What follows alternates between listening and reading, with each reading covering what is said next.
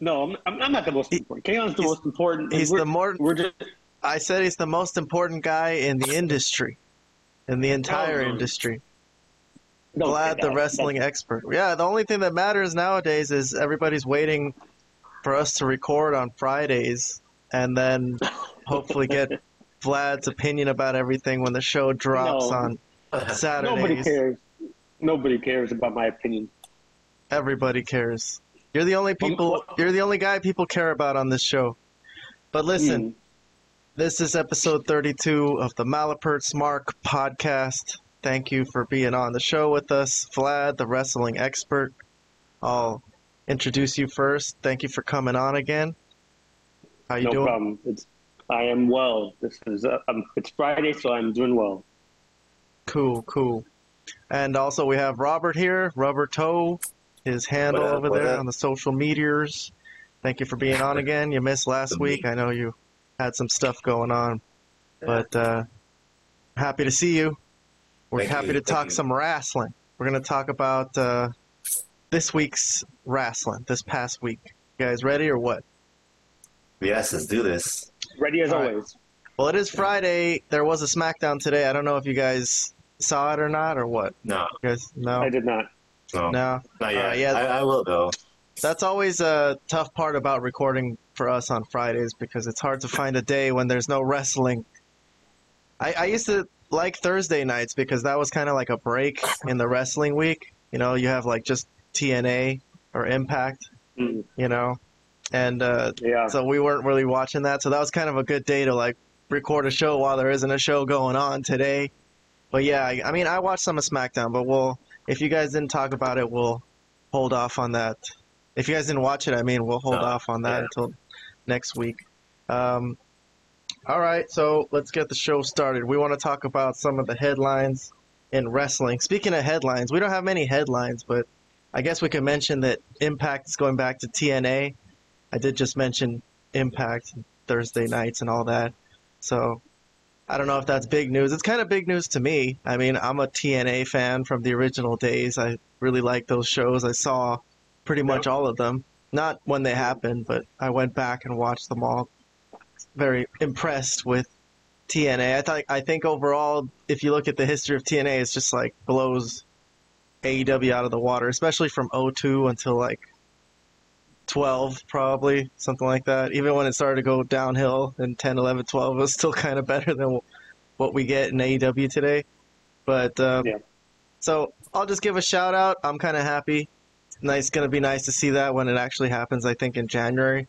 So they'll get their logo back and everything, and all the fans are going to chant TNA, TNA, TNA. So, okay. So if you guys got nothing to say about that, I guess you guys aren't big TNA fans. I know Vlad watched some TNA with me from like... Yeah, no, I did. I watched, but the problem is I watched the TNA that a lot of people don't consider like the best TNAs when Hogan came back. Well, not when Hogan came back. When Hogan came to TNA, Hogan and Bischoff came to TNA in 2010.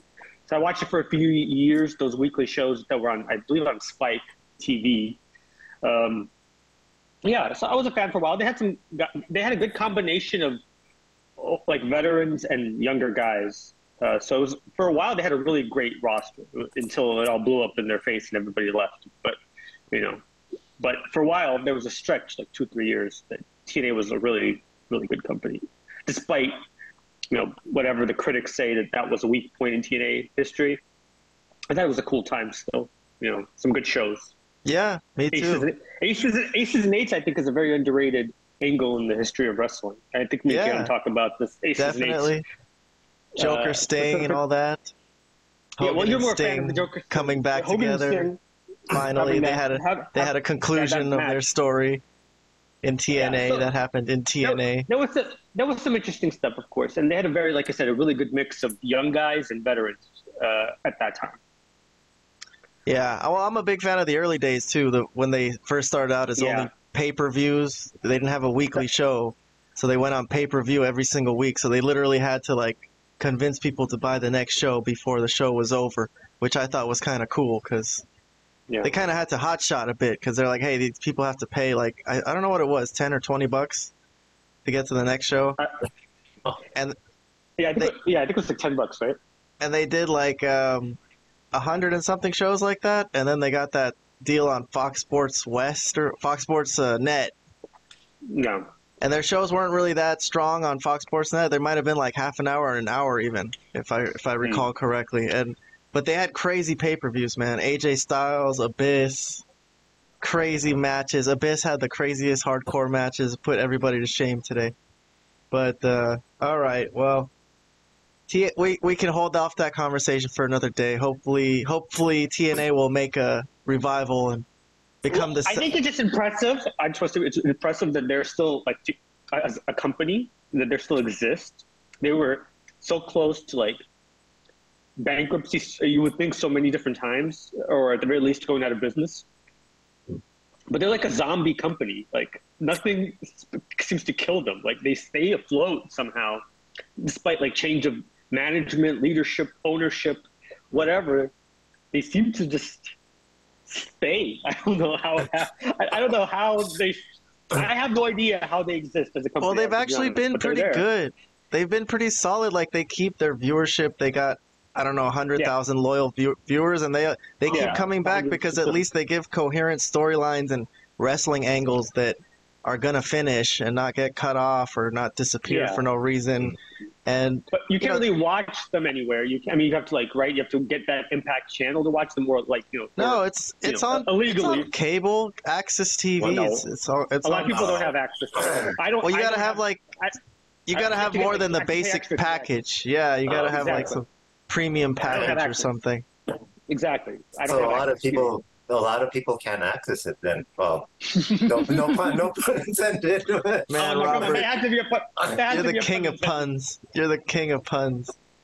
There has to be pun intended. Hey, but TNA, if you look back at some of the ratings from like 2008, 2009, they were drawing like more than AEW. Sometimes almost 2 million. Yeah. Over 1 million easily. Way more than AEW is getting right now. Way more. I think the wrestling fan kind of respected TNA in a big way at that time. They got a lot of the WWE guys or former WCW guys, Big Papa Pump, Booker T, Kevin Nash, Sting. So they were in a small arena. They looked a little low rent, but it was good stuff. It was good wrestling. So at least there was an alternative to WWE for that period of time. But in any case, all right, let's move along. We do got some topics I want to get to from this past week. Let's just go over some angles. We're going to start on SmackDown from October 20th, which was the furthest thing, the last thing that we didn't talk about. That was the day we recorded, I think. So on that day, if I could get some clips up here, some stuff I bookmarked. We were in the middle of an LA Knight feud with Roman Reigns. And he had a scene here with Paul Heyman. Roman didn't show up that day, last Friday. He did tonight. I'll just spoil that for you guys since you guys haven't seen it yet. But they had that spoil it for me. Contract signing night. Yeah, that's right. So that was a big night. So let's go backwards a week. I don't know if you guys remember anything about this promo with Heyman and LA Knight. This was good stuff, though, I thought.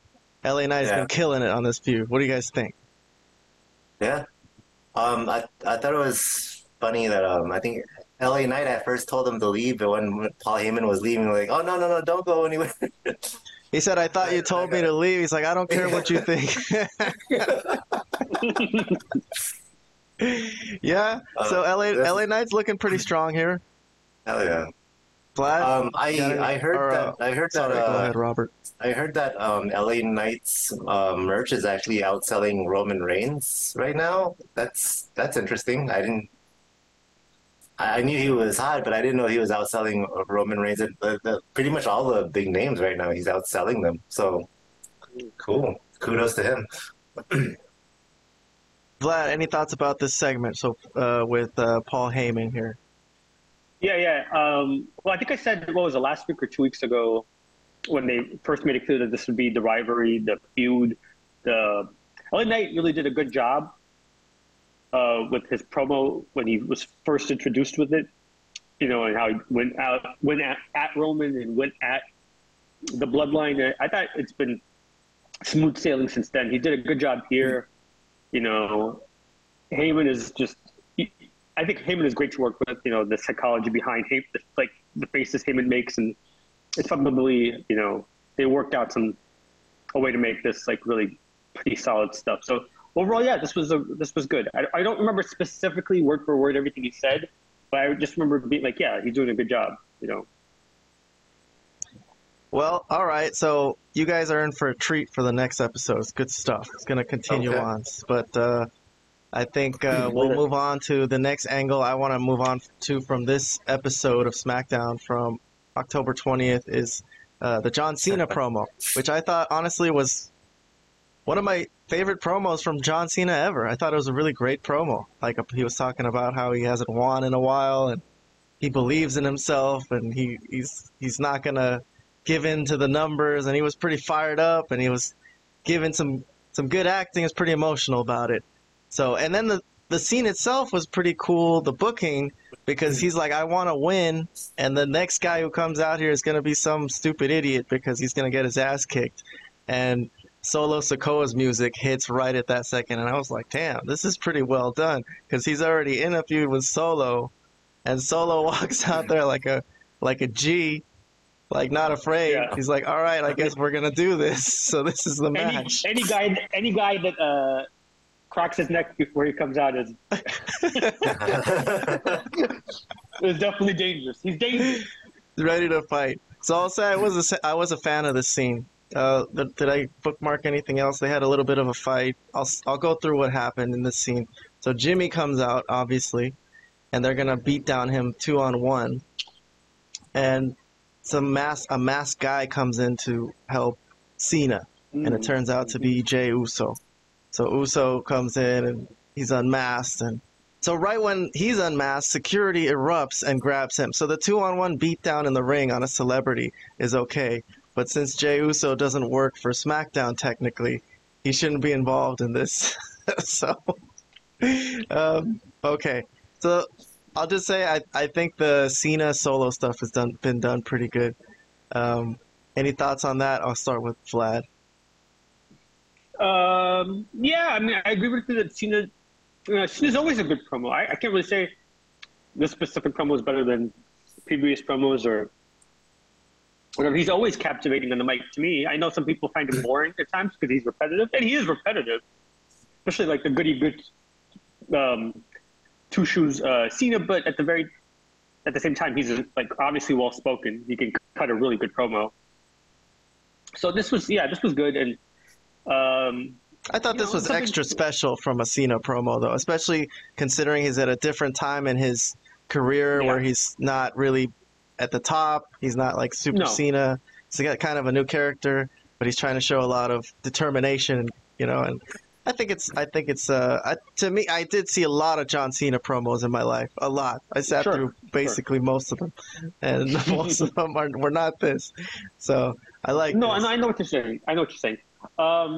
Yeah, this was fine. I think what I find kind of silly is every time we get closer to Survivor Series, and it's going to be Raw versus, it's going to be Raw versus SmackDown type thing, elimination type match, whatever they're going to come up with. They start coming up with like, oh, this guy can't be here. He's a Raw guy, or this guy shouldn't be here. He's a SmackDown guy. But it never matters before Survivor Series. Everybody comes in and out all the time. Nobody calls security on these people. There's people getting mauled in the ring for 35 minutes when the Bloodline were doing it. There's no security. So it's kind of, I just found it a little silly that just because he came in and attacked his brother, that he was going to be, that they were calling security. That's all I have to say on that. Well, before I get Robert's thoughts on this, I guess I'll go through the end of what happened was since Jay came in and security came in, and that gave Cena a chance to give Solo an attitude adjustment. And I think that was it for the night. They powdered out, the bad guys had to leave, and Cena had the bragging rights, at least for the moment, until whatever happens next. So, Robert, you got any thoughts about Cena and Solo Sikoa coming up at Crown Jewel? Let me talk about the promo first. Okay. So, yes. My thoughts on the promo, and I don't know if maybe I was the only one that thought this, but when he started off saying, like, I haven't won in a very long time. At some point, I gotta start facing reality, stuff like that. I thought he was trying to lead people on into thinking that he was about to say he's gonna retire, and Right. I took that as a playful jab towards Sting's retirement speech from Oh, 2 nights prior. I oh. thought I thought it was like a clever little reference to that. But then he turned it around and said, "No, I'm gonna beat the crap out of whoever comes out next."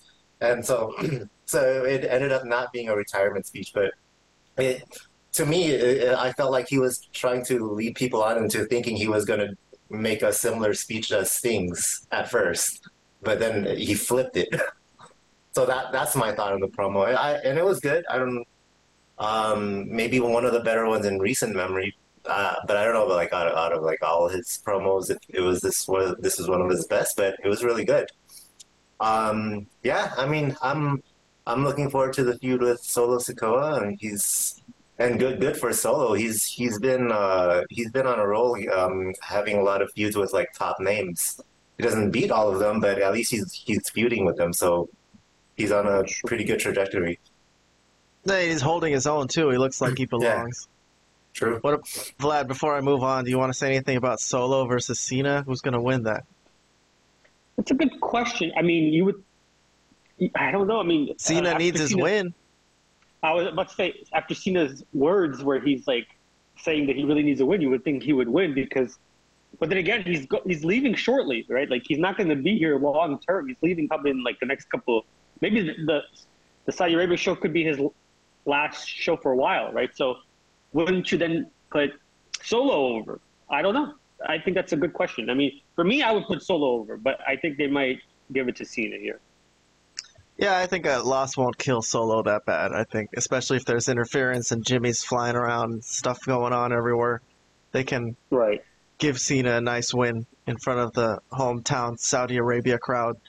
But okay, Wait, hometown. Why are Okay. Saudi Arabians are his town or his hometown? I'm sure they love Cena over there. You know, Oh, I see. Oh, all right. Well, I didn't. I don't know. I guess. probably a lot of Saudi Arabian little Jimmys, little Jamals or whatever. But Little Jamal. is that racist? Hopefully not. Anyways, I don't. I don't think so. let's move along. So that's some WWE talk. We might come back to some WWE, but I want to go back to AEW. Well, not back to. We haven't talked about AEW yet today, but we're always going back to AEW because AEW is number one in our hearts as of right now. Number one in our hearts. Well, on our show here, they give us the most material to talk about. I think just They do. because Okay, you're right. You're of right. how wild Good and or chaotic bad. the show is. Good or bad. So- Good or bad. Yes. But I'm going to jump to the top story in AEW, I would say, is the MJF storyline, which dominated the week at Dynamite especially. But he's got a lot going on, and the show is really centered around him, which is really good because he's the champion. So let's go through some of it. So I'm going to jump to first Collision, at least one little clip I'll show from Collision from October 21st, from Saturday. So this was one day after that really cool Rocky Romero Mystico match on Rampage. So the next night was The Saturday hell? night, and Okay, Bullet don't Club worry. Gold had just beat a job team, the Outrunners, and they were gloating. And Jay White still has MJF's world title belt, or his world title belt, depending on how you look at it. But the lights go out here, and a video comes up. The lights had already gone out earlier in the night for Malachi Black, but a guy in the MJF mask comes on. So we've been talking about this on this show, about the mystery of who this could possibly be.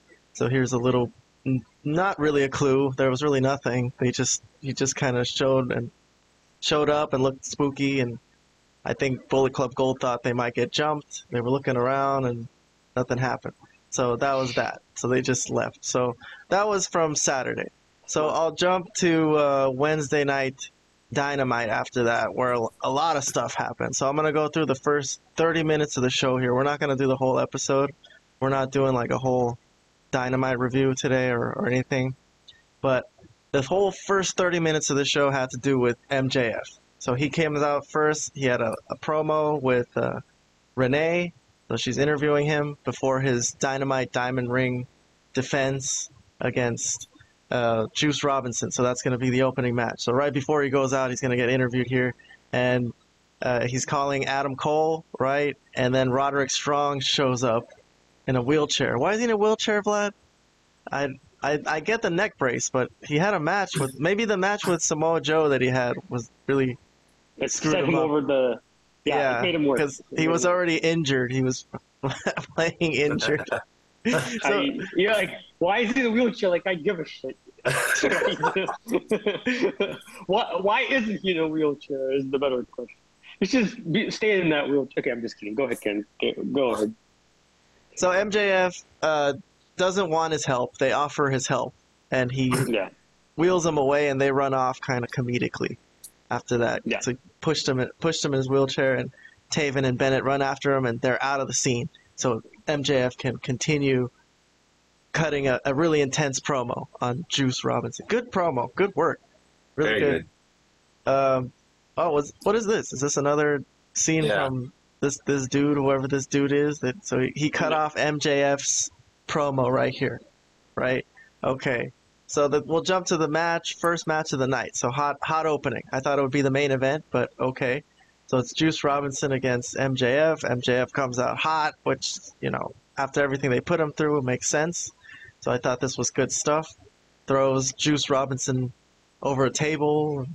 Very intense matchup. Juice got color. Juice got juice. Juice got juice. Lots of interference from the Gun Club. Choking MJF out with his own scarf. I thought that was a really nice touch. I thought that was hilarious. So Jay White comes in to the ramp. He didn't come with them initially to start the match, but he joins up with commentary, which was really funny because when MJF did his dive out to the guns, Jay White's on commentary saying, they got nothing to do with this. Leave them alone. So, Vlad, me and my brother have been kind of We've turned into fans of Jay White. We used to be MJF fans, but we're really digging this heel Jay White stable. I don't know. You're not really digging it as much as we are, but I'm a Jay White fan basically recently.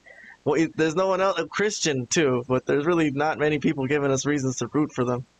But if I could move on to, I think this is the finish here. It was a diamond ring contest, basically. They were both trying to nail each other with the rings they had, and Juice missed, and MJF nailed him and got the victory, the 3 count. So had to deal with a lot, but he did defend the Dynamite Diamond Ring here, and I was kind of surprised by this because if he was leaving in 2024, you'd think this would be the chance for him to drop the ring, unless they could just vacate the ring if he leaves, but that's also a possibility. But there you go. He's the victor. But there was more to this match. There was more that happened after the match. There's an afterbirth, as they call it. So let me go through that before I get some comments from you guys, because this is going to be wild. Get a load of this. So MJF is getting beaten down in the middle of the ring by the Gun Club. And they wheel down Roddy. I don't know why he had to come, but the Kingdom wheel down Roddy, and they actually go try to help him, but they can't really. They get sent out of the ring themselves, and the beatdown on MJF continues, and they're going to nail him with the title belt, and the Acclaimed's music is who hits, the music that hits. So they come in, and they clear the ring, and they try to well, okay, first, before I get to what happens with Acclaimed and MJF, Jay White cut a promo, trying to get in MJF's head. The Gun Club, they cut a promo, they want a Ring of Honor title match at the pay-per-view with all that MJF has going on. And MJF, like a super babyface, like the greatest babyface of all time, basically, accepts. Even if Adam Cole's not going to be there, I guess it'll be a handicap match. Okay? And also, they're looking for a partner for MJF to face the Bullet Club to get his world title belt back, and Roderick Strong and the Acclaimed are arguing over who that should be. And MJF says he would never team with Roddy, and Roddy is all, butthurt by that. Also, he says the same thing to Max Caster. He would never team with him, which really turned into a hilarious moment because he said we would never ever team with you, and Max Caster said, "So you're saying there's a chance?" Which got a huge pop from the crowd. But in the end, he will not scissor with them, and he leaves the ring again, still friendless. So, and then after all that, Kenny Omega's music hits after MJF told him 13 days, bitch, last Wednesday, until he overtakes him for longest reigning AEW World Champion. And here comes Kenny Omega, and he says, yeah, I have no right to ask you for a title shot, but I'm going to do it anyways because I have a right to defend my streak. And Super MJF accepts his challenge too. Anybody's challenge. But whatever, he'll do it. So this Saturday, tomorrow on Collision, it's going to be MJF and Kenny Omega. Can you believe that? Can you believe that? Psycho stuff. So, and the scene ended with MJF saying, or Kenny Omega saying 3 days, bitch, to MJF just like he did. So, that's actually tomorrow, so that's 1 day, bitch. And then after that, Wardlow is really like been in his home stewing about MJF being world champion, and he wants to take him out too, which is to me pretty hilarious that somehow he turned into a heel, even though he didn't do anything. But now MJF is the babyface, and somehow Wardlow's the heel. Whew. So boom, there you go. I went through all of it, guys. Goddamn. That was You did great, man. well. Actually, no. I'm lying. There's one more scene I have to get to. It's this one. The one last scene in Dynamite that had MJF came later on in the night, and that was when he was getting interviewed by Renee, and Samoa Joe finds them and offers up his services to be MJF's friend, because he says, you've got a serious lack of friends at the moment. You need some friends. And he offers to do it, help him out. He just wants a title shot at the end. So everybody wants a title shot. So this is it's kind of a good deal, decent deal, I guess. He might as well take the deal, Vlad. But anyway, so that's everything that happened with MJF on the night. Let's just go to Vlad. Vlad, you go. What do you think of all this? Oh, jeez. Where do I begin? I don't even know where to begin or where to end. Okay, I mean... MJF. This is all centered around MJF, obviously. Yeah, well, I mean, He's the star of the show. That part is good, but some of it is not really... It's too... I mean, some of it is just downright silly, and some of it is tongue-in-cheek silly, and some of it you can't really take serious. But I think there's two things going on here. Well, at the very least, there's one thing going on, maybe not two. There's a possibility that he is leaving in 2024, so they're getting everything they possibly could out of him before he goes. Or there's a possibility that he stays, but they don't know. It could go 50-50, and just in case, they're putting him in everything, that they possibly could, Either they know he's going, he's told them that, I'm going to WWE, which I think he should.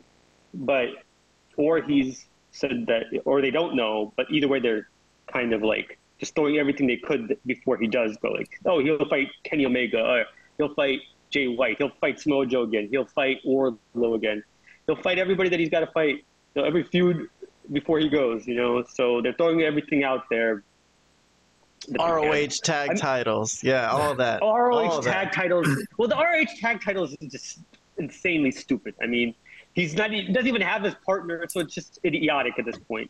He said, "Oh, I'll accept what?" Unless he's gonna. I mean, if Joe's gonna be his partner, that's okay. I mean, obviously that's different. That's if Joe's gonna be legit his partner for that match, okay. But But anyways, I don't know. I don't really know what to make of it all. I think a lot of it is silly. I think obviously there's a big there's emphasis on this Kenny Omega match because I think. Honestly, I'm more interested in the Omega match than I am the Jay White stuff. I don't know what the hell you're talking about with Jay White stuff. I mean, you're a big fan of what? He just rants and raves and nobody understands a single word he's saying. I mean, They're he's asshole okay. heels. They're hilarious, man. Okay, I think the guys are hilarious, but we're talking about Jay White specifically. You like? I mean, that's what I'm trying to understand. Like, yeah, Juice Yeah, is I good. don't mind him. Yeah, I like Yeah. Juice the best, but Jay White's fine. He's got a funny voice. He's in shape. He looks No. ripped. He's got a Yeah, cool so move set. yeah, he's fine. As like I said, he's a good worker. He's very good. But I don't, I'm not really like enthralled with something like that. Like you were like you're a big fan. Like you're saying, oh, me and my brother are like huge fans now. I go, for what? He hasn't. I don't think he deserves that. Type Taking of over the MJF spot on the show. At least someone's trying to be a dickhole on the show. Someone's got to be the bad guy that we root for. Yeah, We're yeah, the ones who are rooting for the NWO. We want the cool heels. Yeah, but- These are the coolest Yeah, heels on I the don't- show, I guess. I don't think Jay White is a cool heel. I have to be honest with you. I think Christian, you could say maybe is a semi-cool heel, but I don't think Jay White is a cool heel. I don't put him in that category. I think he's a heel. A cool one is debatable. I guess what everybody, it's subjective. I guess what people find cool, but yeah. I mean, I think bottom line is they're throwing everything they could at this, and I think it's because they don't know if he's staying or going, and they're just playing it safe in case he decides to go. And I think MJF is being a team player, like he's going to do whatever he has to do until the time comes for him to make a decision up front. Robert, you go next. I'll go after you. All right, cool. Well, there's a lot to unpack because you showed a lot there. Yeah, so- do your best. Okay, I'll start from what I think was the beginning. The opening promo from MJF was pretty cool. He was really pumped up for the match. He was ready to whoop Juice very clearly.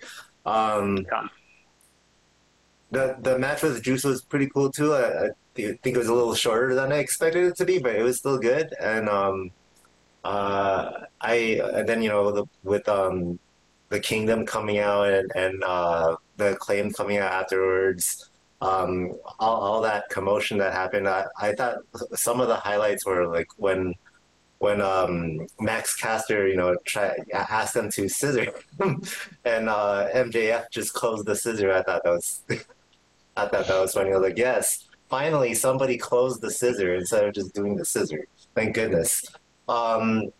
And Roderick Strong yelling out MJF's name when holding the microphone, and Max. MJF right in front of him, like. And then what was MJF's reaction? He was like, "I'm standing right in front of you." Yeah. I thought that was pretty hilarious. And then for the Kenny Omega thing, KK, I know we already talked about this earlier before this episode. I'm excited for this match. Heck yeah! I know I did mention to you, off air outside of this episode that, like, as far as like financial sense, like business wise, it doesn't make sense that they're putting this on Collision. It feels more like a pay-per-view match, right? Yeah. So Absolutely. But so it doesn't make sense, like in a business perspective, that they're putting it on Collision. But I'm excited nonetheless. Like this is giving me a reason to watch Collision this Saturday. So yeah, I'm looking forward to that. Wait, what else happened?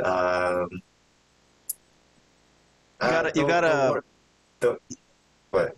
I was gonna say, you guys got a prediction for that MJF match? Because I don't think it'll have a conclusive ending with all the feuds going on with these people. Well, I'd be surprised if somebody goes over clean. Well, okay, either there's no conclusive ending or MJF wins, but I don't see Kenny Omega winning. That would that's throw one thing- quite a wrench into everything. Exactly. Yeah. So that's the one thing I could say for certain is Kenny Omega will not win, but whether or not Yeah. there's a conclusive finish or not. I think that would be cool, though. I think that would be. How about Kenny Omega, the Masked Man? Oh. Oh, Damn. okay. And then he takes the world title, and it becomes a three-way match at the pay-per-view. Oh. You're making me rethink my Adam Copeland prediction. I don't think it's Kenny Omega. I think he's a name on the list. He could be a possibility, but I don't think so. Yeah. That's true. Yeah. Well. Okay. Well, one name I think we should rule out would be Adam Cole, just because it doesn't Huh? make sense because his leg injury was legitimized at around that same time. So they can't say that they faked the injury. It's been reported that that was legit. So Adam Cole can't be a suspect. I think you can cross his name off. It could possibly be Roderick Strong, maybe, or Christian, or my original prediction, Adam Copeland. But it can't be. It wouldn't make sense if it turned out to be Adam Cole. That's all I'm gonna say about that. What am I It would be missing crazy here? if it was Roderick Strong too, though, because dude, he's such a goof. He has. I knew a guy who talked just like Roddy. Every time I hear him talk, he's got like that surfer accent or something. Like like grew up on the beach surfing every day. But Does he yell? Does he yell people's names out? no. But if I were to give some thoughts about this whole MJF stuff from this episode, because I was impressed at how he's kind of connected to so many things. I mean, it didn't really connect through the whole episode, but for the most part, it's the main thread. He's the main storyline. He's the champion. So I really liked it. I'm impressed with it. I think this is an impressive run. This part of his career. I disagree. I don't think it's impressive. I think a lot of it is just dumb. It's the stuff with the Claimed and Roddy is just dumb. We've already said that it's dumb. Well, yeah, okay. The Claimed, I think they're. But what about that babyface promo that he did before the match? The babyface promo, that's one of the best babyface promos, and the way he was riling up the crowd while he was throwing juice into the crowd and stuff. He's doing best babyface work out of anyone that I've seen in the business, really. MJF is the best wrestler maybe in the world. I mean, I think you could make a case. He's fantastic as in ring, on the mic, everything, right? He's a total package wrestler. But as far as the stuff that he's doing, the gimmick, or all the gimmicks that he's involved with, all these different people that he's dealing with, like I said, it's just not good. This is not the best stuff that he's been doing, definitely, since. But he's also putting in a lot of work in the ring. Like, he's going to be defending ROH titles. He defended the Diamond Ring here. He's defending the title on Saturday to Kenny Omega. Like, dude, this is a crazy period. Like, if you look at it as a mark, as a mark, this is the writing or whatever, the booking is a little, what the hell's going on? But as a mark, and you're looking at it like, damn, MJF is really impressive here. This is a crazy run. This is a crazy run for him. I agree that he's doing, but like a lot of it is just, like you said, a lot of it also doesn't really make a lot of sense. Like Robert said, like, why would you put Omega and MJF at a collision? Why not save that for a pay-per-view? I mean, why put him in like all this silly stuff? I mean, there's just too much to criticize for me to say, like, to be really positive about the whole thing. I mean, obviously I like MJF. Everybody knows that. Anybody that has any wrestling sense likes MJF. But still, there's a lot of stuff here that you could just like point your finger at and just say, like, dude, what the heck are we doing, man?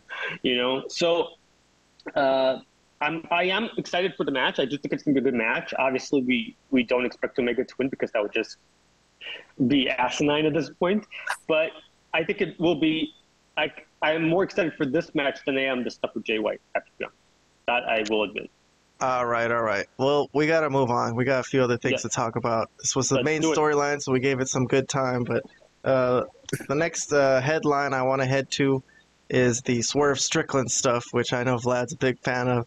But, so this came after the Elite won a six-man trios, or Ring of Honor six-man tag team title defense against the Hardys and Brother Zay. So right afterwards, the video comes up on the screen that somebody is in Hangman Page's house, and it's Swerve Strickland. And whose house? Well, right now it's Swerve's house because he's in there, and Prince Nana is eating his grapes off the table, and his children's drawings on the fridge, and his children's books on the coffee table, and even goes over to his child's playpen or whatever what do you call that? The bed where they sleep in? The crib. Baby crib. So he's literally hovering over Hangman Page's kid's baby crib, talking shit, and he what does he do? He throws a T-shirt at him or something. He doesn't do any violence on the kid, but he did break into his house. So let's get some thoughts on this segment. Vlad, I could see you shaking your head. What do you think about this? This is the second time. I can't. I'm trying to keep a straight face, but Kayhan and Robert are already laughing, so it's hard for me to keep a straight face. This is the second time this guy has broken into somebody's house and either left them. He beat up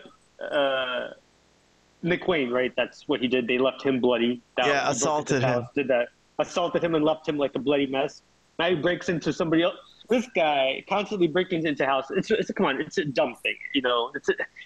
There's no realism involved when you just break into somebody or break into somebody's house. And where is everybody? Like, there's no one in the house. Who's the baby was there. Well, the wife, I guess, is asleep maybe at 7 in the afternoon. She didn't hear that there's two guys eating all the food and talking all loud, and there's a cameraman filming all this. Well, at the end, Prince Nana's like, "We got to get out of here. Like, it's getting hot or something." Like, maybe they called the cops because they're on TV. And yeah, it's getting hot. All right. The question to me was it live? Was it live or was it pre-recorded? Because if it's live. Well, obviously the thing was pre-recorded, but it was pre-recorded. It was supposed to be live. I'm sure it was pre-recorded. Supposed to be live, but it obviously was pre-recorded. Okay, so on the show, it's supposed to be live. So that means that's an AEW cameraman who broke into the house with them. So because he's in on it, he's like, "We're gonna go break into his house." So the AEW cameraman didn't tell Hangman Page that this guy is telling me, "Hey, we're gonna go try to break into your house." We're gonna break into your house where your wife and kids are, and you're sleeping or whatever. And you know the production team, like Tony Khan and everybody, is getting word that there's a video feed coming in from the cameraman who is saying, "Hey, we're at Hangman Page's house. We're ready to send a feed in." So none of the production crew decided to tell Hangman Page that someone's in his house. So yeah, lots of logical plot holes here. Sorry, I didn't. Terrible. I didn't get Robert's. Robert hasn't spoken yet on this. Please, Robert, speak on this. Did you like this? Is this good? I don't know if I'd say I liked it, and I didn't hate it though. I just thought it's hilarious that in it was pretty funny. We're still recording crime happen, like breaking and entering. Well, let's just record it. Why not? But I didn't hate it. Didn't necessarily like it either. Maybe there's like some sort of contract between these wrestlers that once they get onto a promotion together, it's just all out violence between them. So anything can happen. Expect anything. Once you're in a wrestling promotion with somebody, the next dude next to you could just, whack you outside in the parking lot. It's just how it is. You're just in wrestling now. Yeah. But don't try to rationalize stupid stuff. Just call it for what it is. It's goddamn stupid, and let's move on. Why do we got to rationalize and analyze stuff that's just dumb, that makes no sense wrestling-wise or anything? It's just call it for what it is, and let's just call it that, and let's move on with it. They probably thought this made Swerve Strickland look really cool. Like, this gave him a lot of heat. Like, damn, this is a really nasty thing to do. Imagine he's over his his opponent's baby, and literally in his house. Like, it's crazy if you really think about it. It's wild. But. Yeah, I mean, it is wild if it was, but I don't know. If it wasn't so unrealistic, you're saying it's completely unrealistic. Yeah, it's too unrealistic. Yes, exactly. Well, they could make it realistic if they just made a police report after this. Like, they should shoot a scene for next week with Hangman Page going to the police station and filing a report saying, "Hey, this guy went into my house. We have footage of it here. It's on AEW Dynamite." If they want to show Prince Nana in jail, I might take a little bit of it back, but until that time comes, see if he still dances in jail. Exactly. If he's still in a good mood when he's in the county jail. Yeah. All right, let's move on to the next angle. We're gonna try to hit 90 minutes. If we don't, once we hit 90 minutes, if we don't get to some of our stories, it's okay because they get progressively less and less important, Interesting. as you'll see. It's all right. So I'm trying to hit the good ones or the important ones at first, the headlines at least. So the next one I got is the gift that Tony Khan was going to present to Sting, which turned into one of a segment on our YouTube channel. Vlad, I don't know if you saw it, but it was just 10 seconds. It was just you sighing. Yes. Oh, me sighing? Well, yeah. I didn't like Yeah, the beginning. I was like, hey, Vlad, Tony Khan is going to present Sting with a gift next week. And you went, ah. And that was it. That was the whole segment. Yeah, probably because it was Tony, because you mentioned Tony Khan. And I always sigh. That's my immediate reaction when I hear that name. The idea of just, he's going to present him with a gift. Like, how lame is this? But anyway, so the gift turned out to be Ric Flair. So he's now, Sting owns Ric Flair. He could take him home with him, put him up, in a case or something like that. So, no, but I'm joking around. But really, the gift is, I guess, literally that Tony Khan looked past the fact of Ric Flair's controversies and said, all right, despite all that, I'm going to let him on the show because this would mean a lot to Sting. So the whole helicopter thing, or doing the helicopter on the airplane with the other WWE wrestlers to the stewardess, and all that. So let's put that to the side, and we got the legendary Ric Flair in an AEW ring. So Ric Flair is all elite. But anyways, what happened in this scene? Let's go through some of it before we get some comments about this. Ric Flair cut a relatively tame promo, I thought. Nothing wild like he usually is. He did a little slap, so these guys are like, chest slap on Sting, having a nice time, hooting and hollering. It's very funny. It's very nice. This is how it is when you get older, the older wrestlers. But then Christian's music hits, and this is when things get serious. So Christian comes out and cuts some good shit on Ric Flair. I don't know if you remember anything he said. I don't have anything written down, but he did say that. Something about him being dead, right? That he should be dead or something. He said if there is a God, Ric Flair should have been dead 20 years ago. Damn. Yes. That's he's. I mean, not that he should be dead, but he should be dead given up his lifestyle. So Christian comes in, gets some heat. Actually, got a lot of heat. Got a "fuck you, Christian" chant going. You think that is like a wrestler's #1 dream in the world, to get a chant like that going against him. But Christian, in the end, challenges him to like a 3-on-3 match or something. I think not Ric Flair, but they got to go find a partner. Sting and Darby have to find a partner. And he also said that he wants to retire Sting before Revolution, put him out, and injure him. Put him out of his misery. Right. Yeah, exactly. So then Sting retorts with he's allergic to assholes, and he accepts their challenge, and that's that. Cut scene. Yeah. So there you go. Vlad, let's start with you.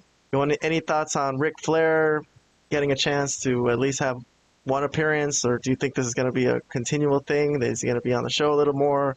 What's your feeling on this whole thing? He'll be on the show a bit. I think he'll be on the show especially when it's the match happens, like the last match, like it gets closer to that. I think he'll be there. I think that's what Flair said. As long as he doesn't have any controversies between now and then.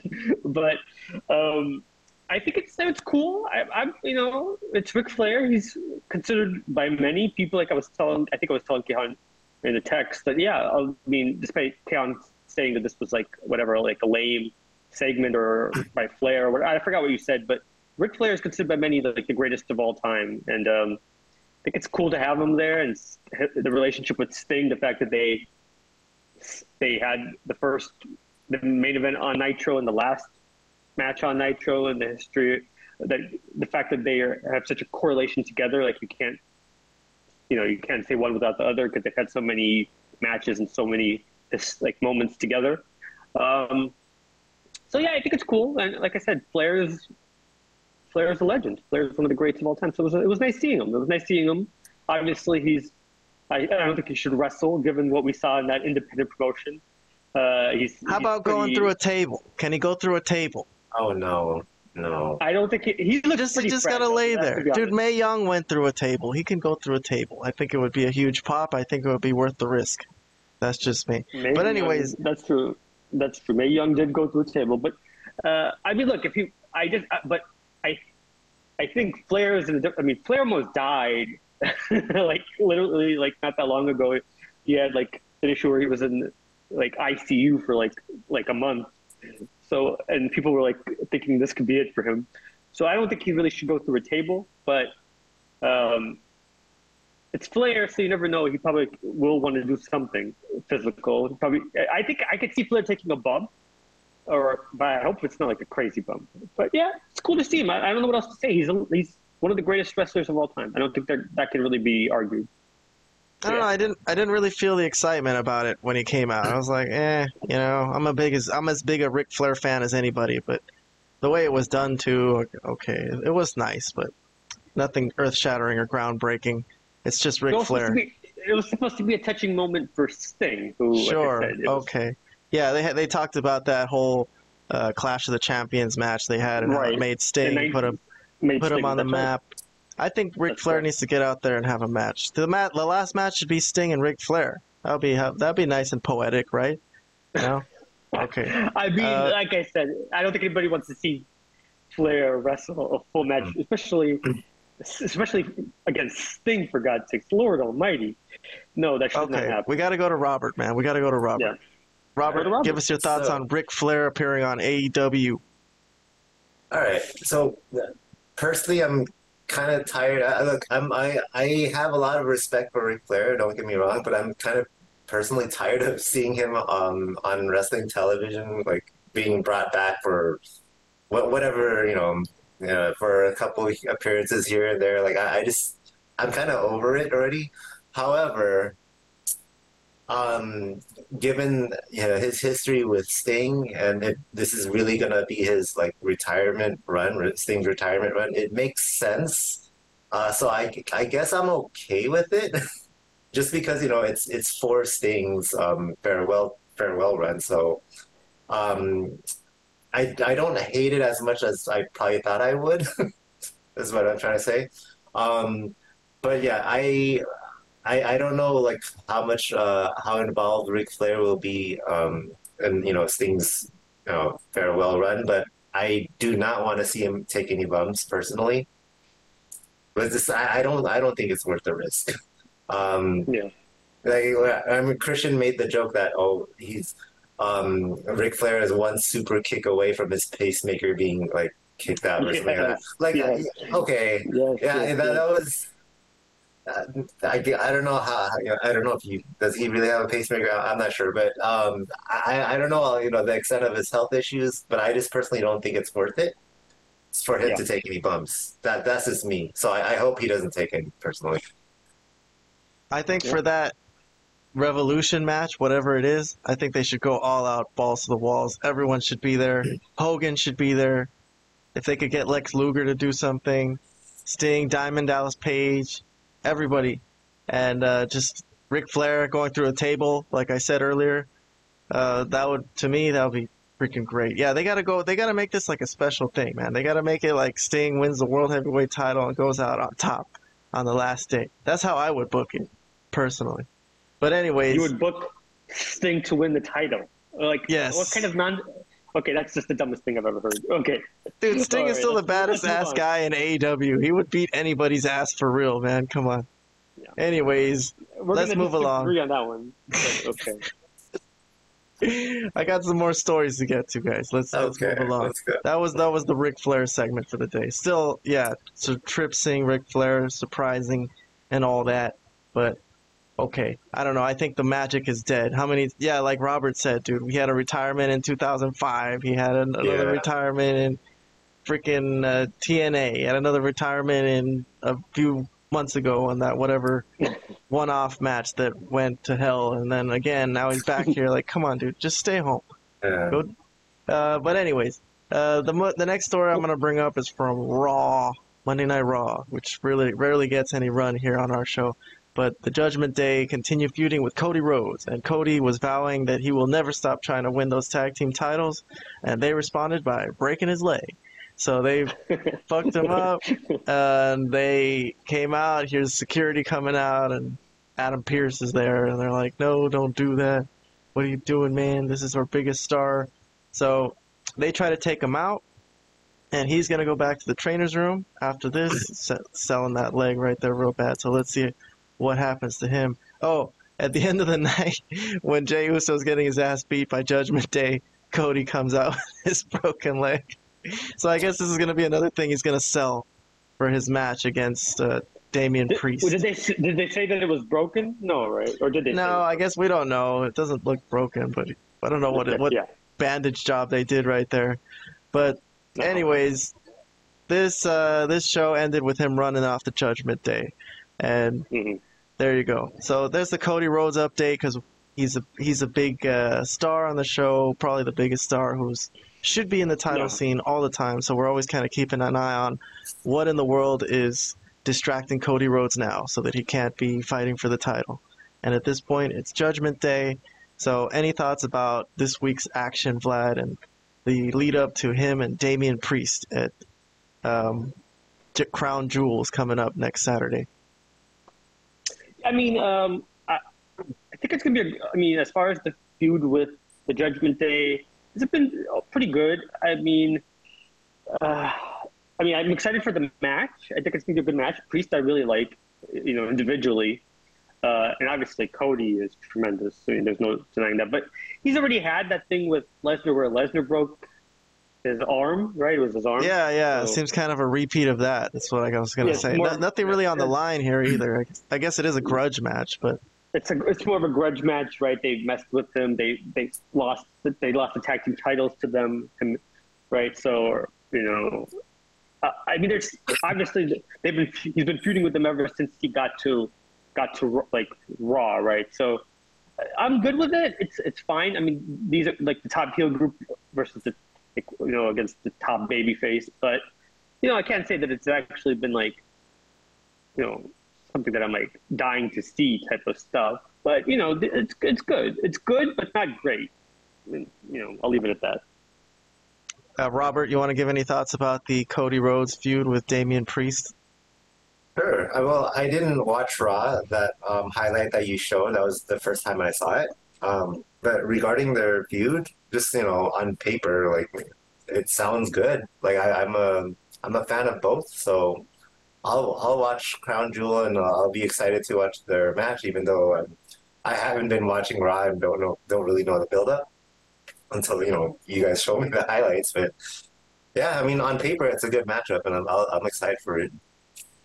Yeah, I think I'm with Vlad on this one. It's not great, but it's not bad. It's like, okay, it's just another thing that's keeping Cody away from the title, and it is a worthy thing. It's Judgment Day, so there are no scrubs. Okay, they're going to have that match. It's fine. We'll see who wins. We'll see what happens. Let me move along. The next person I'm going to bring up from Raw is Rhea Ripley. So she's off on another mission herself. She's going around to different people trying to recruit them or, I don't know, build alliances somehow. So this was one scene with Seth freaking Rollins that was in the back, which was kind of interesting because it was the men's and women's champion in the same scene together in an angle. So I don't know how many times I've seen that in the past. Maybe it's happened, but thought that was kind of cool. So she's doing that. She's also interfering in Drew McIntyre's match with Sami Zayn, which was a great match, probably maybe match of the week. But her little booty shake up there was enough to cause Sami Zayn to lose that match. So she's also helping out Drew McIntyre. She talked to him the week before about some kind of alliance. So I don't know what the heck's going on. She's kind of leaving Judgment Day in the dark, it seems. They don't know. She's just like, trust me, or whatever. And she's also involved in a fatal five-way match at Saudi Arabia. So she's got all kinds of stuff going on. But as far as the Judgment Day stuff, lots of possibilities. Any thoughts on that? Let's start with Robert. Well, first of all, I want to say I wouldn't mind any alliance with Mommy. That's for sure. Yeah, she should get everybody aligned with her. Yeah, basically. like who's gonna say no? Hold on. I'm sorry. What was your question again? I was Just distracted. thoughts on the whole thing with Rhea.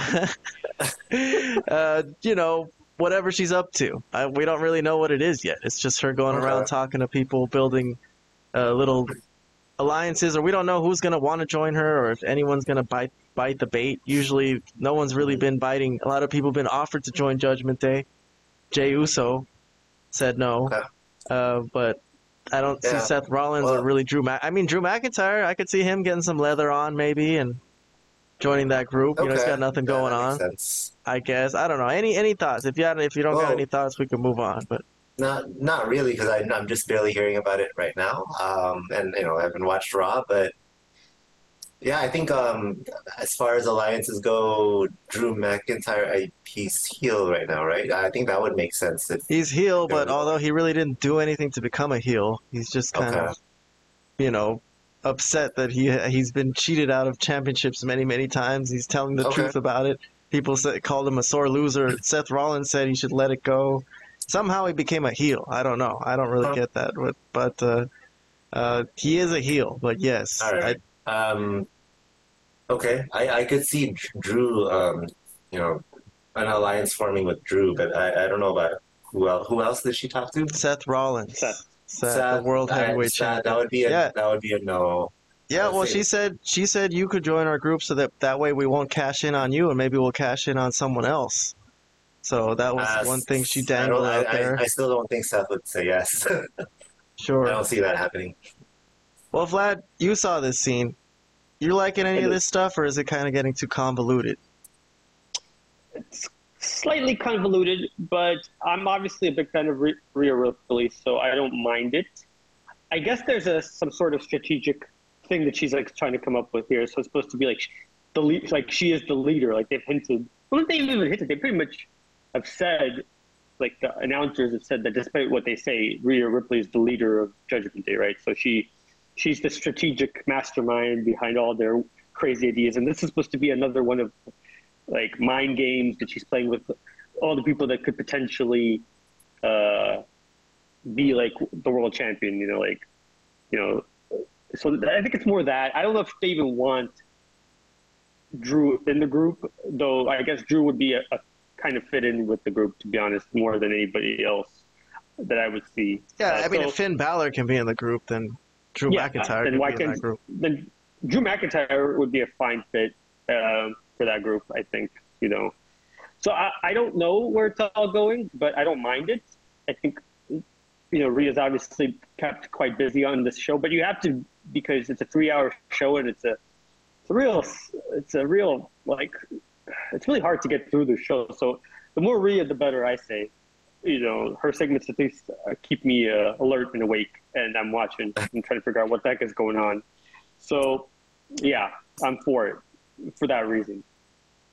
And then she's obviously gonna win that 5-way match. I guess it's gonna be with you remember who was in it? Some of the people in it. Nia Jax, I know, is the main Nia one. Jax, Raquel Rodriguez, was it Zoe Starks, and who's Shayna? What's her name? What's her Shayna last name? Baszler? Baszler. Baszler. Shayna Baszler. Good job, Vlad. Damn, paying attention. Oh, I know all these. Well, I know all these people. They're well, supposed this to be is like definitely the 5 badass women, right? They're supposed because they're all kind of big, so strong and whatnot. I just hope Nia Jax doesn't cripple 4 people. That's Oh my God! only. Oh please don't. I just hope she doesn't hurt anybody in this match because that's my only concern. I think it'll be fine. I mean, it's a 5, woman match that's going to be just like anything goes type of stuff. So I hope nothing bad happens to the rest of these 4 women that have to work with her. well, it would be impressive if she beats those 4 women, and I think she will definitely. This is just to make her look impressive. So that's basically all that is. But kind of a cool run for her too. Similar to MJF, she's got a lot of stuff going on a bunch of different angles, and still defending her title along the way. So, all right. So those were, I think I did 7 stories. Did I do 7 stories so far? Let me do 1, 2, 3, 4, 5, 6, 7. Yeah. So that was basically the main ones. So I'm glad I got to this point. So after this, I have stories that were like borderline whether they were going to make the show even or not. So Secondary stories.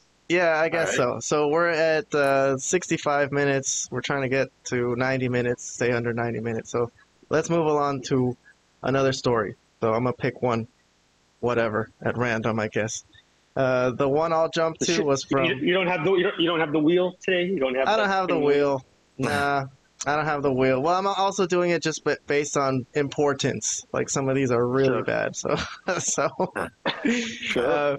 but I would like to talk about the Io Sky Charlotte match. I guess is from SmackDown from October 20th. So last Friday, 1 week ago today, as we're speaking.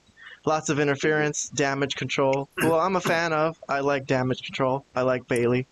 So she interferes here when Charlotte looked like she was going to get the victory and another title victory. But she gets flung into the commentator's booth there, which I thought was kind of cool. But this is going to lead to a spear, I think, that Charlotte's going to try to spear her, but Io had the title in her hand, so that led to a 3-count pinfall for That's right. That's for right. Io. So Io defends the title, and then this is the part where I like damage control because Bailey's pretty hilarious here because she's selling that beating she got, crawling over the table. That was a really hilarious moment right there. Big Bailey fan over here, but they do proceed to give Charlotte a post-match beatdown, which to me is questionable whether you should do this. Like, what's the point? You're just gonna make her pissed off. But maybe they're trying to take her out because she's just gonna keep coming back because they definitely cheated to get through this. And then Bianca Belair's music hit, so she's a big return. So she's gonna re-enter the angles. She took some time off. I don't know. I think it was a kayfabe injury, like it wasn't real, right? She just probably wanted to. Maybe she wanted a vacation. I don't know. That's how I remember it. But if I'm wrong, whatever. I might be wrong. So she's back, and they clean house, and they get damage control out of the ring, and he. Oh, sorry, I rewinded it by mistake. But it's gonna lead to her and Charlotte kind of standing tall to end SmackDown. So there you go. That's that. So I like that. If anyone wants to give thoughts, you don't have to. If I mean, it was a cool matchup. Io Sky versus Charlotte. Robert, you want to say something about it? I thought it was cool. I enjoyed the match and what happened afterwards. I'm probably not as big of a damage control fan as you, but I do like Io Sky personally. I think she's really cool. And then it's good to see Bianca Belair back. So yeah, cool.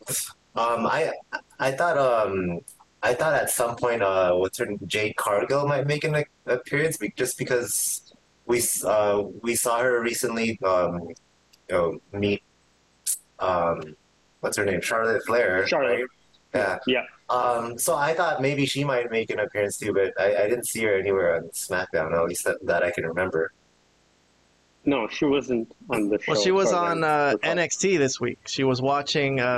She watched the main event between Lyra Valkyria and Becky Lynch, which Becky Lynch ended up losing the title.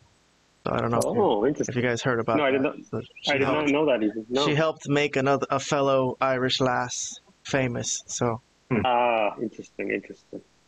But didn't make the cut here on my show. But yeah, it was interesting. So yeah, but Jade was there. She had like a little chair, like a big throne type of chair.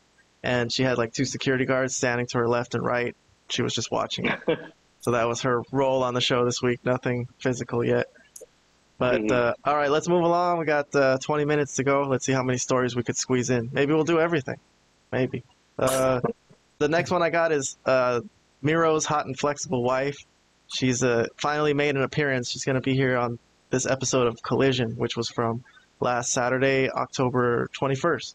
So she's there to watch Action Andretti against Miro. So Action and Miro has vowed to destroy anybody who's going to join this CJ Perry stable or whatever. So this was a good match, I thought. I don't know if any of you saw this one. Action Andretti gave him a good go. It was definitely not a squash. Andretti got a lot of offense in. Lots of moves. Did a dive over there. got to show the dive, but CJ Perry was impressed. But in the end, it was a submission. So Miro wins. I did have to mention Miro on this show because, man, we've talked about his God promos for like so many months, and they've never actually gotten him to the show. So finally, here he is having a match, and he wins. So that's that, and I think he just walks off after that. Doesn't really have any interaction with his wife or anything, and that's the segment. I guess I thought it was okay. Nothing crazy. They just had a decent match, pretty good match. If anyone has any thoughts, I don't know if anyone wants to go. I didn't watch it, but you know that part, the highlight that you showed of CJ Perry walking down, that was pretty cool. You like that outfit? Yeah. I thought it was a strange outfit, to be honest. But overall, I think anything else, Flat? Other than that, there's not really much. There's not much to say. I think it was kind of what it was. It's just like you said, it's pretty much a secondary angle. It's not really captivating that he's. I mean, it's what's his name? What's the guy's name? Andretti. Action Andretti. Yeah. Like Action Andretti. Yeah. So it's like whatever. It's like it truly is whatever. Not something. Here's the dress. Be interested about. Yeah. Robert. I could see why Roberts only cares about this part. So it makes sense. It makes sense. This is the highlight. This is the highlight right here. The highlight of the whole thing is probably this. He's probably right. That's a cool jacket, I guess. It's a little big, but what do I know? I don't know anything about fashion. But okay, Right. So it's going somewhere still. It's very early stages of the storyline, but I thought I'd mention what happened this week on that front. Oh, man. Okay. The next storyline that I was going to talk about, but I don't really have any clips from it, is the Eddie Kingston match with Jeff Jarrett. And I'm not going to show any clips. It was just a complete garbage match, right? Just like everyone was involved, everyone on Jarrett's crew. And Kingston ended up losing, so he owes Jay Lethal a title shot now. But the story that came out of it was that he cut this incredible promo afterwards. Did you see this, Vlad? But too bad it came from like a really horrible match, right? And I'm the biggest Jeff Jarrett fan, as you guys know, but I don't really need to go through him becoming an straight up indie mud show wrestler late in his career. It's so sad to me that he was like, what the hell, man? What is his problem? Like, why is he doing these matches? Like, he's embarrassing himself out there. Like, what is the point? I know, and I don't even want to play clips from it because it was just everything you could think of, garbage cans, mustard, even, and he had another match like that with Mark Briscoe a few months ago on Dynamite that I did like a complete in-depth review on, which if you guys want to go back, anybody in the audience wants to go back. What was the match he did with that was the what was it called? The horror show match? Yeah, that one too with Jeff Hardy. So he's had some these are insane.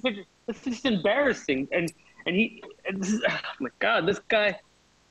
I mean, his father and his grandmother are definitely rolling over in their grave. I mean, yeah, what happened to him? Like, Jesus, the hell is he went complete mud show.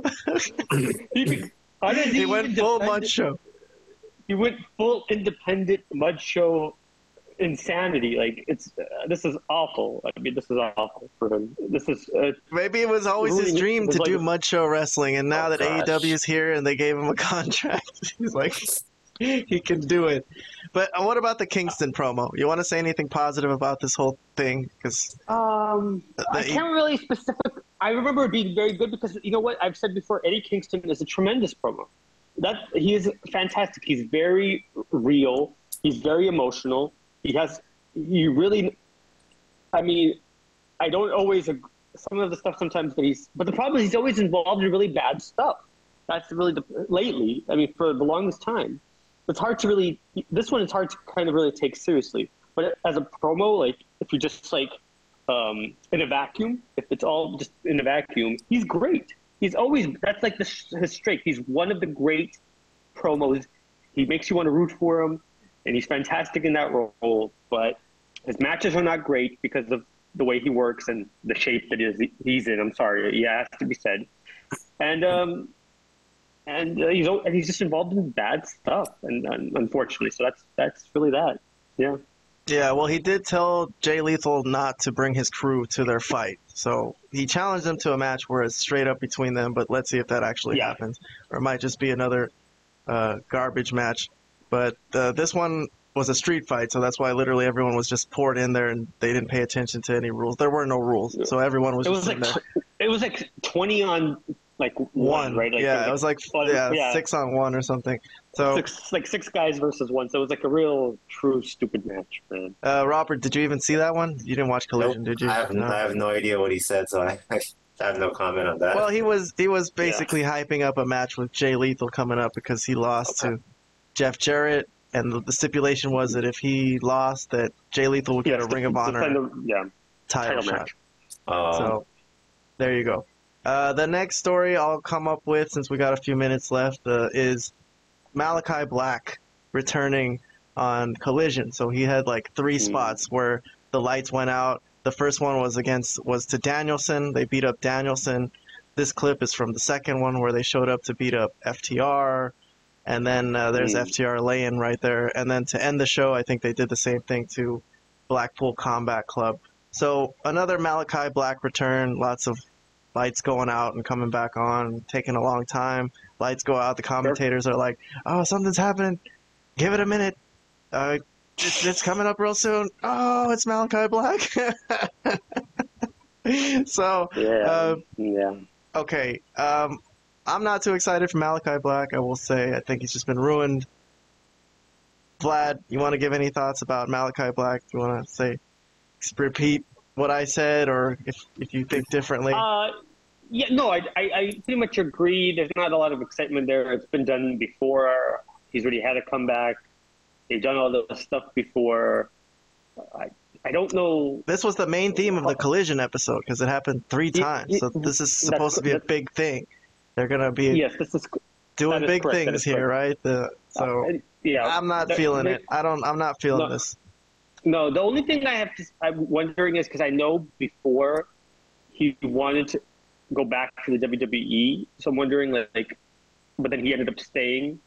So I'm wondering is he just running out the clock and waiting for his contract to expire and just doing whatever he has to do until that time comes? Because I know his wife is still in WWE, right? So we'll see. But I mean, obviously, none of the stuff that he's doing is really captivating. He was good when he first came in, right? He had that thing with. Who is Malachi Black's wife? What's her name? She's the one in LWO. The chick from in LWO. Really? Zelina Vega? No way. Yeah, that's right. Would not have guessed, but okay. As long as they found love. Yeah, sorry to interrupt you, Vlad. But yeah, you're right. He did come in good with Cody, but ever since that Cody feud, nothing's really happened. Yeah. He's just anything else? Did he do it? Is there anything else you can remember with him? He had a feud with I can't even think of any. Because I know they did a feud with Andrade with their stable. Yeah, that was recently. I think. He went away for a long time. He disappeared. Right. Yeah. So I mean, like I said, they really haven't done anything with him. Nothing that you could even remember. So. Trios. He was the Trios champion. Yeah. They beat the Acclaim. They were the Trios. That's right. They were the Trios champion, and then they put the Acclaimed over finally. And that's okay. I don't know. I don't like that. I don't know either. That lights on, lights off thing, I think is not that cool. I think it's kind of lazy. Maybe for the audience it's kind of interesting because it's like, oh shit, the lights go off, and who is it going to be? Well, it's like the question of who it's going to be. That's always the fun thing. Who is it? Well, all right, Robert, did you have any thoughts about that? Because I know you didn't see Collision, but that's just I didn't see Collision. But I don't know. I like Malachi Black, but I just don't like the way he's been booked in the AEW. So because of that, I'm not too excited about this. But I can't really blame him for that. It's more so how he's been booked.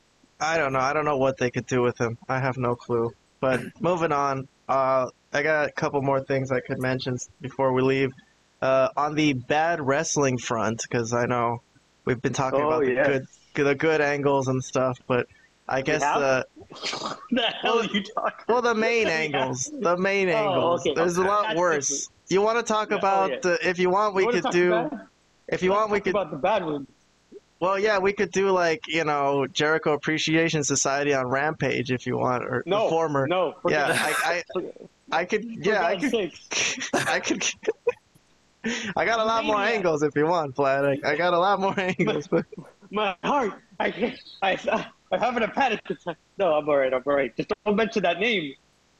Don't No, mention that group. one thing we do like doing here is making fun of bad wrestling, bad AEW sometimes. Man. When we do our full yes. episode reviews, like our full episode Dynamite or Collision reviews, we have like a chance to pick apart certain things. Like on a day like today, we didn't really have time to do that because we had other stories to talk about. But I guess I could point out Ruby Soho versus Hikaru Shida from Dynamite. Oh my God. This was a disaster. There's a nice crossbody right there. You like that one? That wasn't even the worst thing, I think, but that was one of them. Here's some very laying it in punches. Like, oh my God. So here's some more. I like this one. Very. Just look at them laying it in. Anyways, I don't want to pick. Pretty good.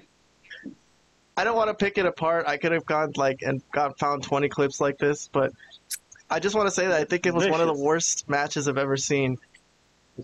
Men or women. Like, it was so, like, the crowd was so not into it. They laid it in so soft.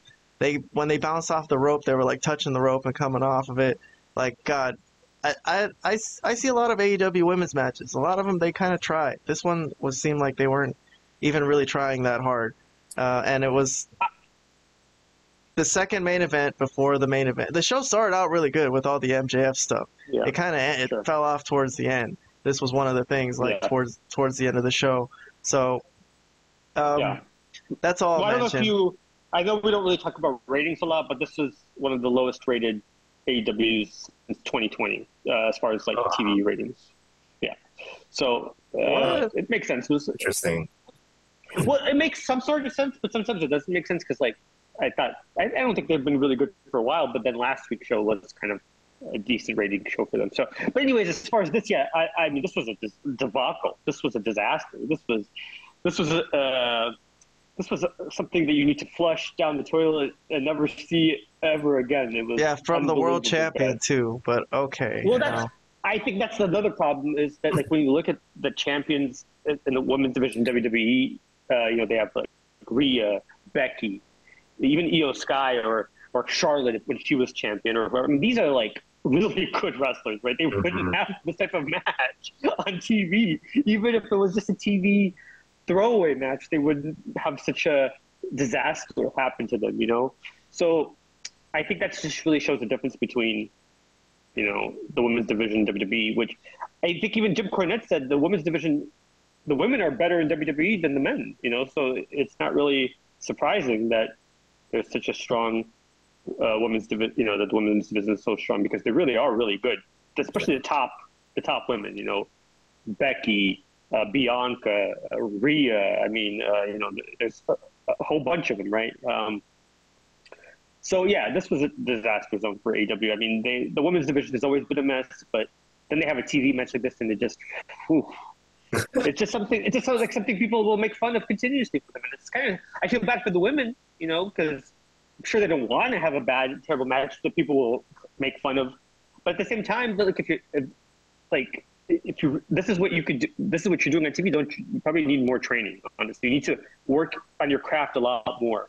That's just my opinion. I mean, if you want to avoid the laughter and you want people to stop making fun of you, then maybe like work a little harder on your matches and stuff like that, and work with your opponent to make sure that you could have a solid, at least serviceable match. You don't have to be, I don't know who, but you don't have to be Rhea and Charlotte at WrestleMania, but you could still have put on an acceptable match and not have like a disaster of epic proportions, on TV.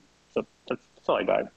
Yeah, I mean, these girls are hit or miss though. I've seen some decent Ruby Soho matches. I've seen some decent Shida matches, but this one was. You know what? The other thing is, it's not surprising that for Ruby, everybody was like kind of excited when she first came in, and it was like, oh, well, how could WWE not keep her? And now it's really obvious why they. I mean, honestly, she's not very good. I don't know this match you've seen where Ruby's been good, but I've never seen it. I walked away thinking, wow, yeah, what the heck was the WWE thinking? Like, wow, Ruby Soho is really good. Never happened, not one time. And she's always involved in really dumb stuff to make it even worse. So, I mean, she's okay, but like, they literally have 1,000 Ruby Sohos on NXT ready to go. So, they're not really missing much there. All right. Well, last thing I guess I could mention is the budding feud between Nick Aldis and Adam Pearce from Raw and SmackDown. So this came from SmackDown. So we talked about how Jey Uso showed up and he's not contracted to SmackDown. So Nick Aldis threw him out of the building, but he also threw out Adam Pearce for no good reason. But I guess he's like, hey, control your guy, I guess. But it was a little strange. Throwing his weight around. The commentator, I forgot who it was. Was it Corey Graves on SmackDown? But when they cut away from this... Corey Graves and the British guy, yeah. Yeah, so when they cut away, Corey Graves was like, I like that. Nick Aldis throwing his weight around. I'm like, throwing his weight around for what? What did Adam Pearce do? But anyways, they smoothed it over on Raw. I don't have a clip of it, but Aldis showed up and was like, they kind of just swept it under the rug and said, all right, we'll let bygones be bygones. But it does look like they're setting up some kind of feud, especially maybe for Survivor Series or something. So yeah, they do this every time. Every year they set something up like this. Yeah, I guess. What do you think of it, though? I mean, we've seen many general managers come and go, have feuds with each other. Guys got any thoughts on Nick Aldis and Adam Pearce so far? I mean, I think it looks all right. You want to go first, Robert, on this, or I'll let Robert go first if he wants? Well, okay. Adam Pearce has been around as a general manager for quite a long time. He's had a presence as that, general manager figure, whereas Nick Aldis just started. So I don't know. I don't know if this feud is happening a little too soon for me. I personally don't really care that much. Just being honest. I mean, Yeah, they seem like I mean, respectable professionals, I guess. I Yeah. think it's not like the days of Paul Heyman versus Eric Bischoff or whatever, or yeah. Stephanie and Bischoff or whatever. Those Sure. were even Teddy Long was kind of cool. I think. Yeah, Listen up, player. yeah. So the days of Teddy Long I'm to me gonna were. put you in a match with the Undertaker. I mean, when it comes to Right? That's what he was doing. authority Right. figures, like they're not really exciting, charismatic authority figures, but No. I mean, they even had that. No, what about John Laurinaitis? Oh God, he was the worst one. He was the Johnny worst Ace. one. I even I like can't the do- anonymous I general can't do- manager better than Oh no. John Laurinaitis. Yeah. with John Laurinaitis. I can't even I do can't talk. I can't do an impression. But everybody does a great Laurinaitis impression, like the wrestlers. But I can't do my voice like that. But yeah, that was bad. This is a businessman feud. Pierce and Aldis, it's like suits where they wear suits. They're very proper. Respectable. Yeah, they're respectable. not really characters. They're just respectable, And, proper yeah, people. They're just gonna be like wanting the best for their brand, right? The ones that they manage, Yeah, It's gonna so- be like it's just gonna be like plate competition. I mean, Adam Pearce, maybe lack of charisma, right? We got a lack of charisma problem with there. He's just a very normal-ish guy. Aldis, I think, could have charisma if they gave him the opportunity. They gave him something to work with. Yeah, absolutely. So, all right. Well, yeah. I don't know. I'll see what happens. I'll wait and see what happens. I think it has potential, but it could be nothing. Well, we're about to hit our 90-minute mark. I guess we're pretty much out of time. The last thing I could have mentioned was this Rouge promo that I really liked from Collision, but I was a little upset that he wasn't actually there at the arena in public. He hasn't been there in months. What are you talking Well, about? they're Wow. teasing it that it's coming. I thought this might be the week that we might get Rouge, but I really like his promos, man. I mean, look, Oh, yeah? he has like incredible facials, like incredible, like just emotion, and uses Yeah, I'm looking at it. he uses like every muscle in his face when he talks. You know, Yeah, he is emotional. I will give you that. there's something impressive about him to me, but. I don't know. Like Vlad said, this is dead on arrival. This storyline, just because it's so stupid. But Yeah. I'm so excited to see him. I agree. Well, yes. I mean, I did say that, and I stand by that. It's dead on arrival. It's like, dude, they had people being murdered and kidnapped, and by the, like, I don't even know who, the cartel or what was going on, but people I were think murdered. they were kidnapped. They were just hanging out in Mexico drinking. Yeah, right. Preston Vance and Dralistico. And they got kidnapped. They got thrown into a white van, and then tied up. They were being tortured. They were being tortured, and then they ended up fighting their way out and murdering those people. They murdered 2 guys. Wow. And now they're talking.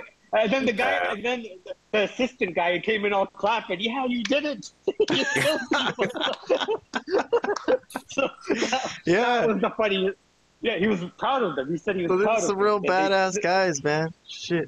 Yeah, really badass guys. So, but again, unrealistic to you, huh? Unrealistic, because they should go to jail for this. But it's Mexico. Well, it happened in Mexico. Yeah, but that's true. No, I mean it's being filmed. So, well, it's not illegal if it happens in Mexico. Okay. You know what? Kaon's kind of convinced me now. It did happen in Mexico. So in that case, it's all good. Oh my gosh! All right. So now they can come in. But if they come in, do they have to come in and like take somebody hostage, or do they just have to come in regular? See, that's the only thing. What do you do with them when they come in? Do they have to like kidnap somebody right away off the bat, like maybe like somebody important? Well, as Jim Cornette would say, I just think they should just give them some good wins on TV, make them look good, you know, give them a push. You mean give them some good TV wins after they've already murdered people? Well, yeah. They've got street cred now, so. Oh, okay. Well, fair enough. Then we're all good. But okay, this is dead on arrival. I'm sorry. Yeah, I'm back. I was joking with Kaon at a point. This is obviously never going to work, and it's not going anywhere, and it's just silly, dumb stuff that is not going to lead to anything. But yes, maybe you're right. The Rush is a talent, but I mean, La Facción Ingobernable is not the angle for you, I guess. But okay. All right, Vlad. I get it. So this is it. We just hit our 90-minute mark. We went over the 90 minutes, so this is bonus time. Sweet. Those were all the angles. I actually went through everything that I listed, so I didn't think we'd finish it. But I didn't have anything else. Did you guys see anything from this week that I missed, or you think that you would have mentioned? I just think it's. I'm a little surprised that we went this long and never mentioned Toni Storm's name even once. Oh yeah, well, there wasn't really anything there. There was a silent movie, right? I think she showed up on stage. Silent movies. She showed up on stage to pose too, also, didn't she? That happened. I don't remember. I didn't see that. So if it happened as far as it's the picture-in-picture, I forward to it. Even for Toni Storm, who I love. Yeah, you're right though, I won't Robert. watch the picture-in-picture.